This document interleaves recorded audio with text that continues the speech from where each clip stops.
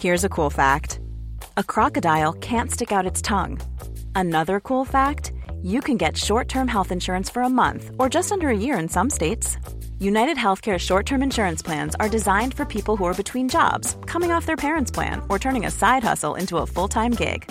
Underwritten by Golden Rule Insurance Company, they offer flexible, budget-friendly coverage with access to a nationwide network of doctors and hospitals. Get more cool facts about United Healthcare short-term plans at uh1.com. Hiring for your small business? If you're not looking for professionals on LinkedIn, you're looking in the wrong place. That's like looking for your car keys in a fish tank. LinkedIn helps you hire professionals you can't find anywhere else, even those who aren't actively searching for a new job but might be open to the perfect role. In a given month, over 70% of LinkedIn users don't even visit other leading job sites. So start looking in the right place. With LinkedIn, you can hire professionals like a professional. Post your free job on linkedin.com/people today.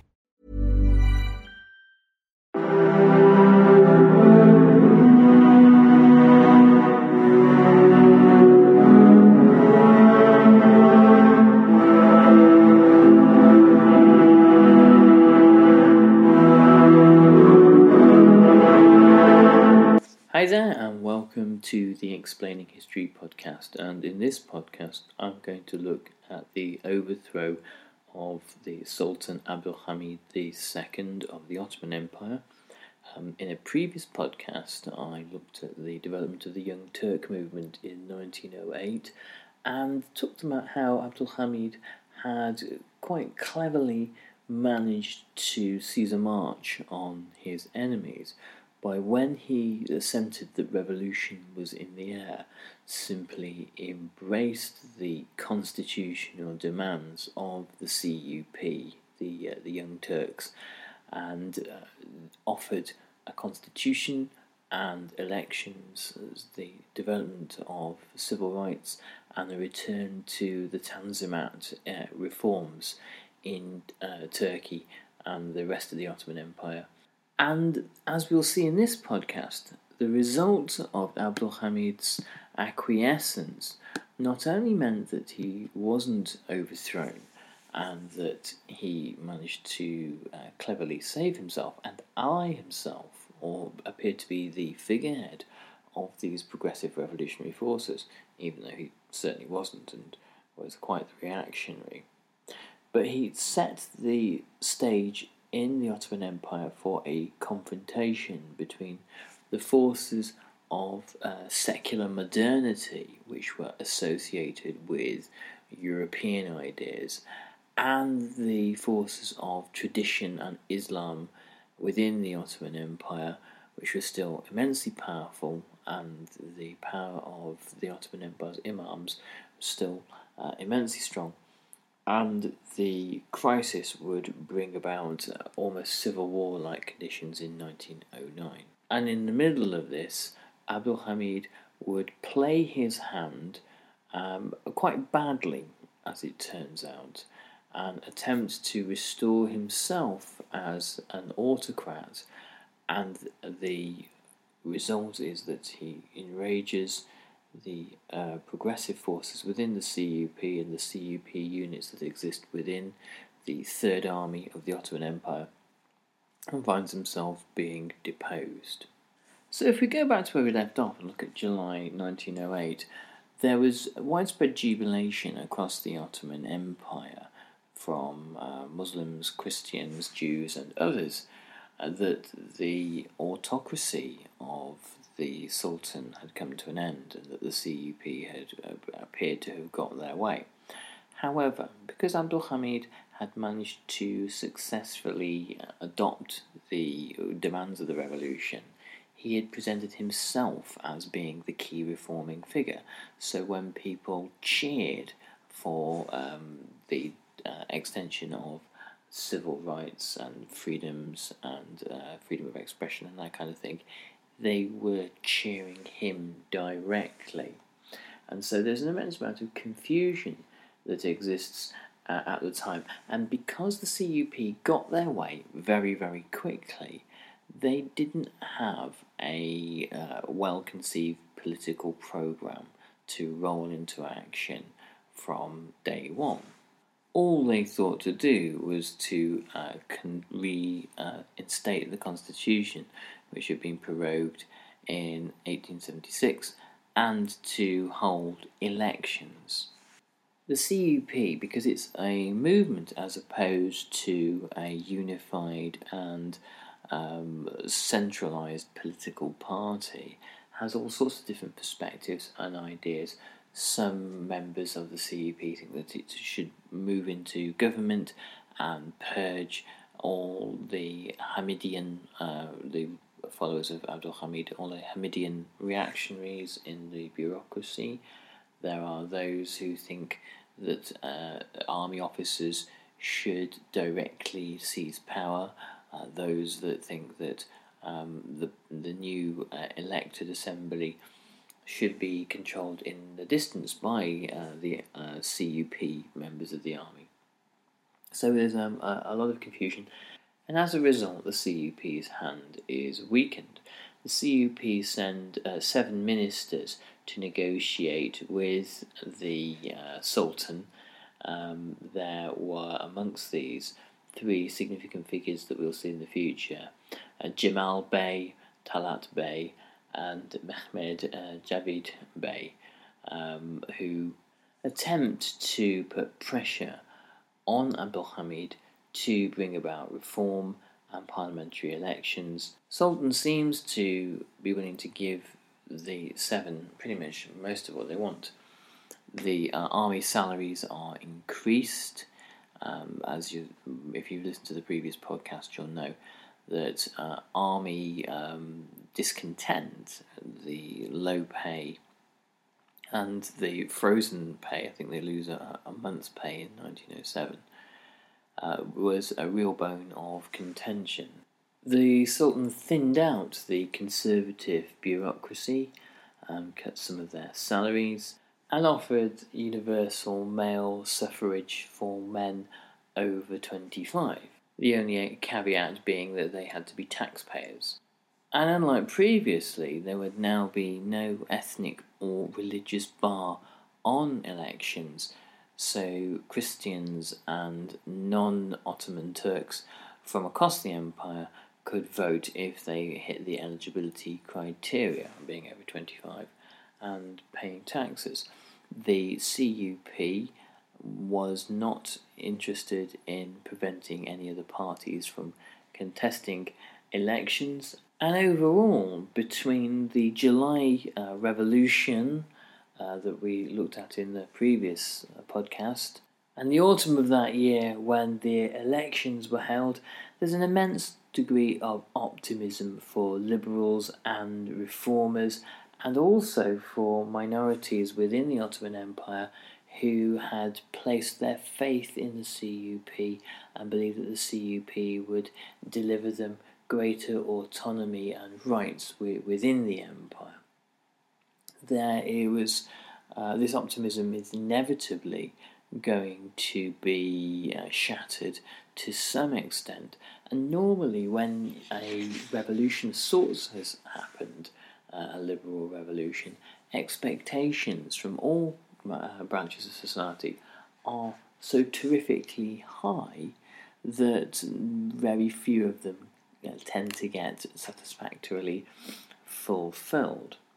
There is plenty of anecdotal evidence that shows that Muslim, Christian, Jewish and other religious denominations, people from those groups and from different ethnic groups, seem to quite be united in optimism and excitement about the possibilities that the future presents. However, storm clouds were gathering for the Ottoman Empire, not least in the relationships between neighbouring Austria and Russia.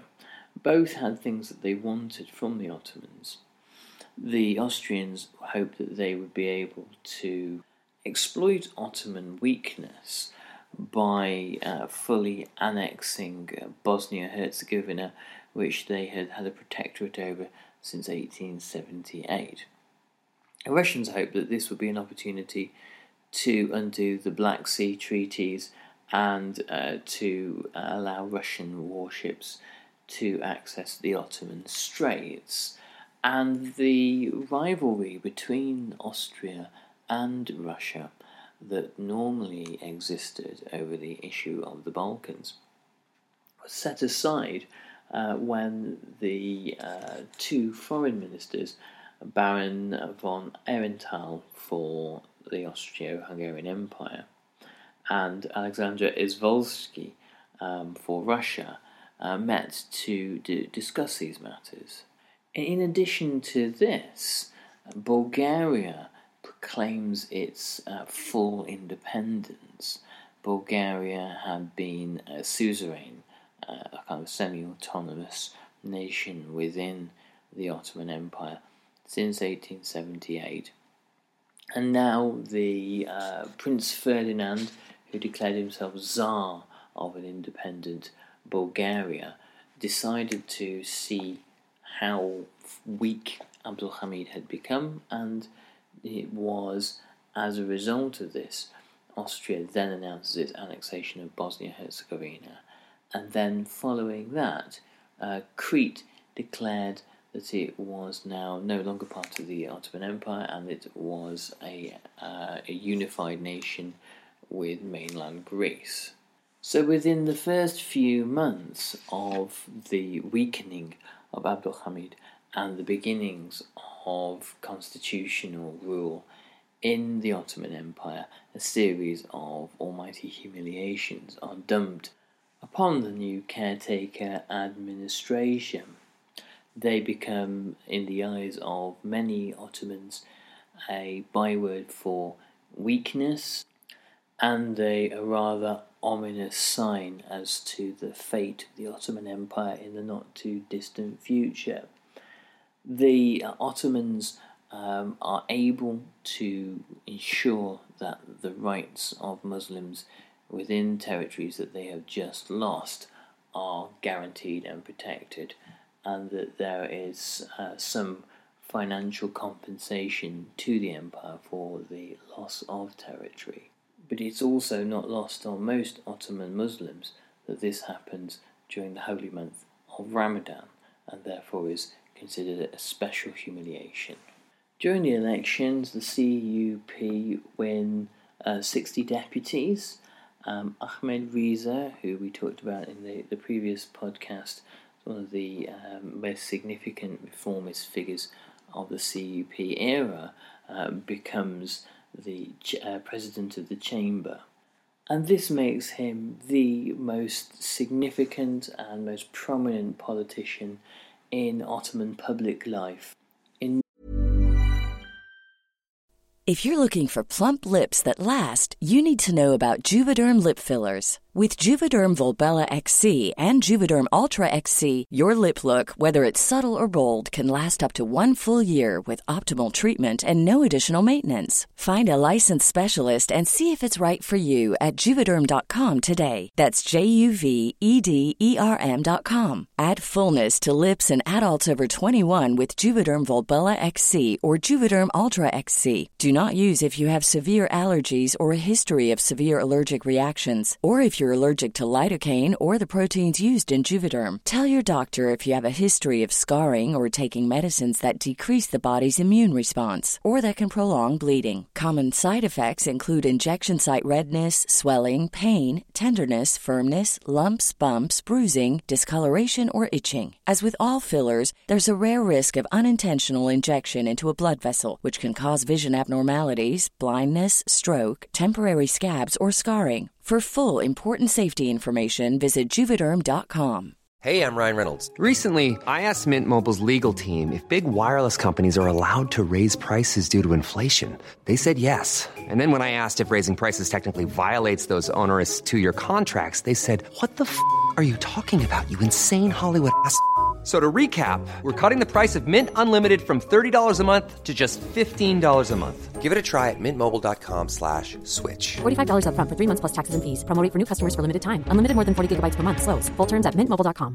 I'm Sandra, and I'm just the professional your small business was looking for. But you didn't hire me because you didn't use LinkedIn Jobs. LinkedIn has professionals you can't find anywhere else, including those who aren't actively looking for a new job, but might be open to the perfect role, like me. In a given month, over 70% of LinkedIn users don't visit other leading job sites. So if you're not looking on LinkedIn, you'll miss out on great candidates like Sandra. Start hiring professionals like a professional. Post your free job on linkedin.com/people today.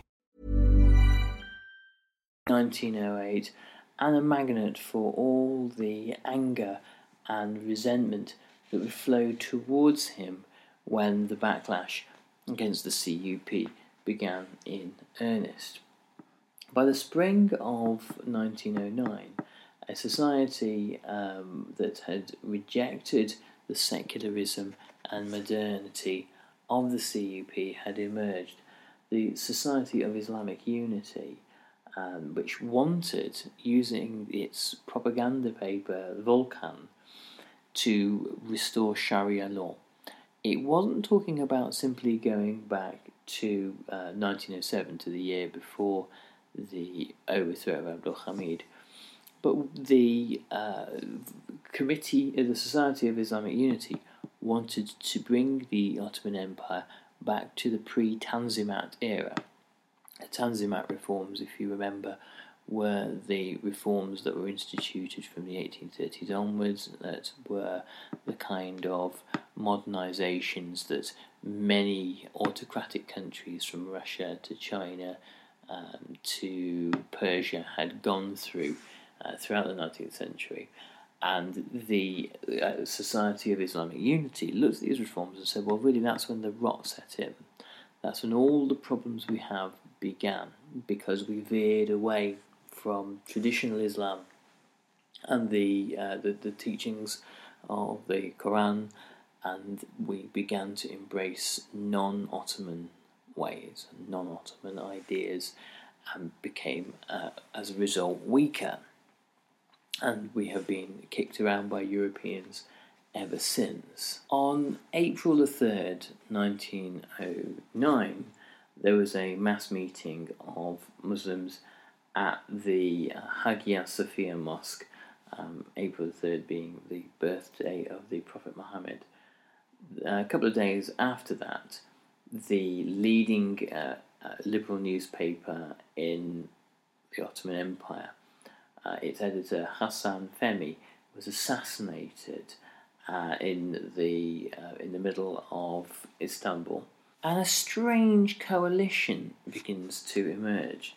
On the one hand, there is the Society of Islamic Unity, and this is supported by Muslim theological students. Softas is the term, and they find uneasy bedfellows with the liberal elites of the Ottoman Empire, intellectuals, journalists, thinkers and writers, who believe that the CUP government is becoming too repressive and too reactionary. Within the army, social class played a key role. Younger non-commissioned officers looked upon the commissioned officers, the gentry, who had become CUP men, as being high-handed and arrogant, and they resented them, and they saw that CUP men in the army held the top jobs and held all the routes to promotion. And on April the 13th, 1909, the great explosion finally happens. 3,000 troops stationed at the Taksim barracks in Istanbul, who were loyal to Abdul Hamid, along with thousands of softas, thousands of theological students, attack the Parliament building and surround it and chant for the return of the Sharia law of the illustrious Muhammad and the end of the CUP, and particularly the end of the CUP in the army. They wanted the power to act like an autocrat to be returned to Abdul Hamid, though there's not a lot of evidence to suggest that Abdul Hamid was actually behind this one. Though when he realises that supporters have taken the initiative to seize power on his behalf, he's certainly happy to go along with it.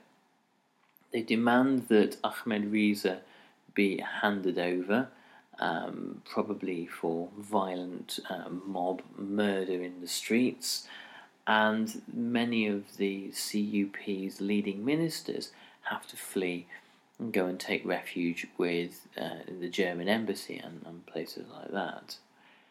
The loyalists to Abdul Hamid very quickly seized key government ministries, and they wanted to quickly restore the influence of Hamidian bureaucrats and army officers. And at first glance, Abdul Hamid would have been forgiven for thinking that he had won.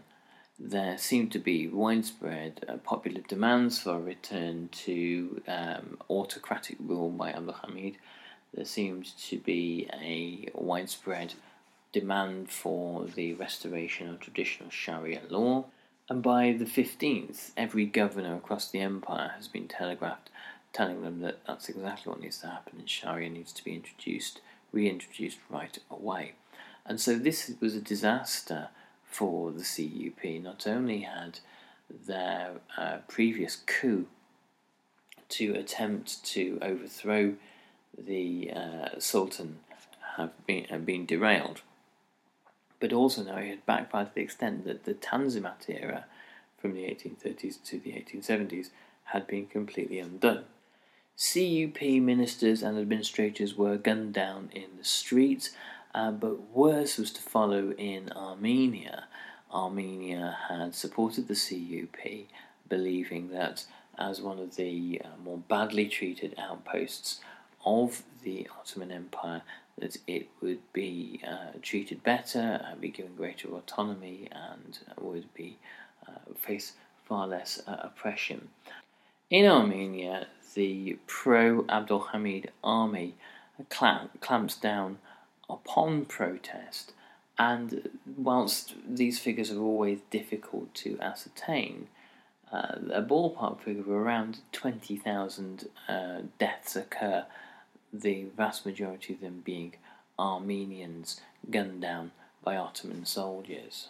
So in the space of 9 months, the autocracy of Abdul Hamid had been replaced by a constitutional government, and then replaced by Abdul Hamid again. And this was surely something of a record for the swinging of a political pendulum back and forth in such a short space of time. But it was about to change again. Abdul Hamid did not really bank upon the fact that the Third Army was going to play its hand. The Third Army, as we remember, was stuck in Mesopotamia and had been a hotbed of CUP activity. Abdul Hamid was very poorly informed. He had been abandoned by his spy chief, Izzet Pasha, in August 1908, and the political acumen that he'd shown the previous year in embracing the demands of the CUP and robbing them of their thunder seemed now to have ebbed away.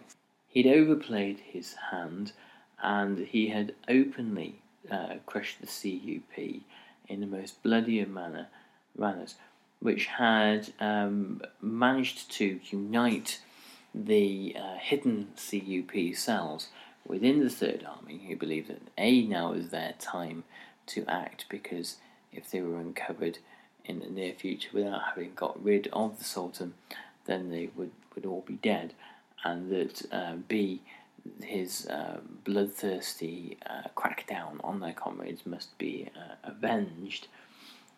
General Mahmud Shevket Pasha, along with Enver Bey and Mustafa Kemal, later Kemal Ataturk, who would be the modernising secular figure of 20th century Turkey, formed a new army, the Action Army, and this was developed. This was created in order to storm the capital on the 22nd of April. This is exactly what they do. They meet up with deposed parliamentary deputies at the city gates at Yazilkhoy, and they vow to overthrow the Sultan. And this time there would be no clever political movings that could possibly save Abdulhamid. And even though when they attacked, Abdulhamid recognised that he'd lost and told his own men not to fight, loyalists to him fight anyway. And after a day of major bloodshed across the capital, the Guards troops make their last stand at the fortress of Yildiz, and the fortress falls and Abdulhamid is seized and sent into exile. Şevket Pasha creates a state of martial law in Constantinople on April the 25th, and this day is used by and large to settle some scores. Pro-Hamid soldiers and bureaucrats are executed, and a new parliament agrees the overthrow of Abdulhamid in favour of his brother Mehmed Reshad, who would become Mehmed V. And the fate of Abdulhamid was that he was to be exiled to Salonika, which was the centre of the opposition against him from the Third Army and the original place of his humiliation. Okay, well, I'm going to stop that, and we'll keep returning to the story of the decaying Ottoman Empire over this week and the next few. Do remember, if you can give us a good thumbs up on iTunes, that would be brilliant. Find the iTunes page, give us a 5-star review, and say thanks for something nice anyway. And also, there's a link either in this podcast or one of the others to our Patreon page. Any help you can give, greatly appreciated. Anyway, thanks very much for listening, and I'll catch you on the next Explaining History podcast. Planning for your next trip? Elevate your travel style with Quince. Quince has all the jet-setting essentials you'll want for your next getaway, like European linen, premium luggage options, buttery soft Italian leather bags, and so much more. And is all priced at 50 to 80% less than similar brands. Plus, Quince only works with factories that use safe and ethical manufacturing practices. Pack your bags with high-quality essentials you'll be wearing for vacations to come with Quince. Go to quince.com/pack for free shipping and 365-day returns.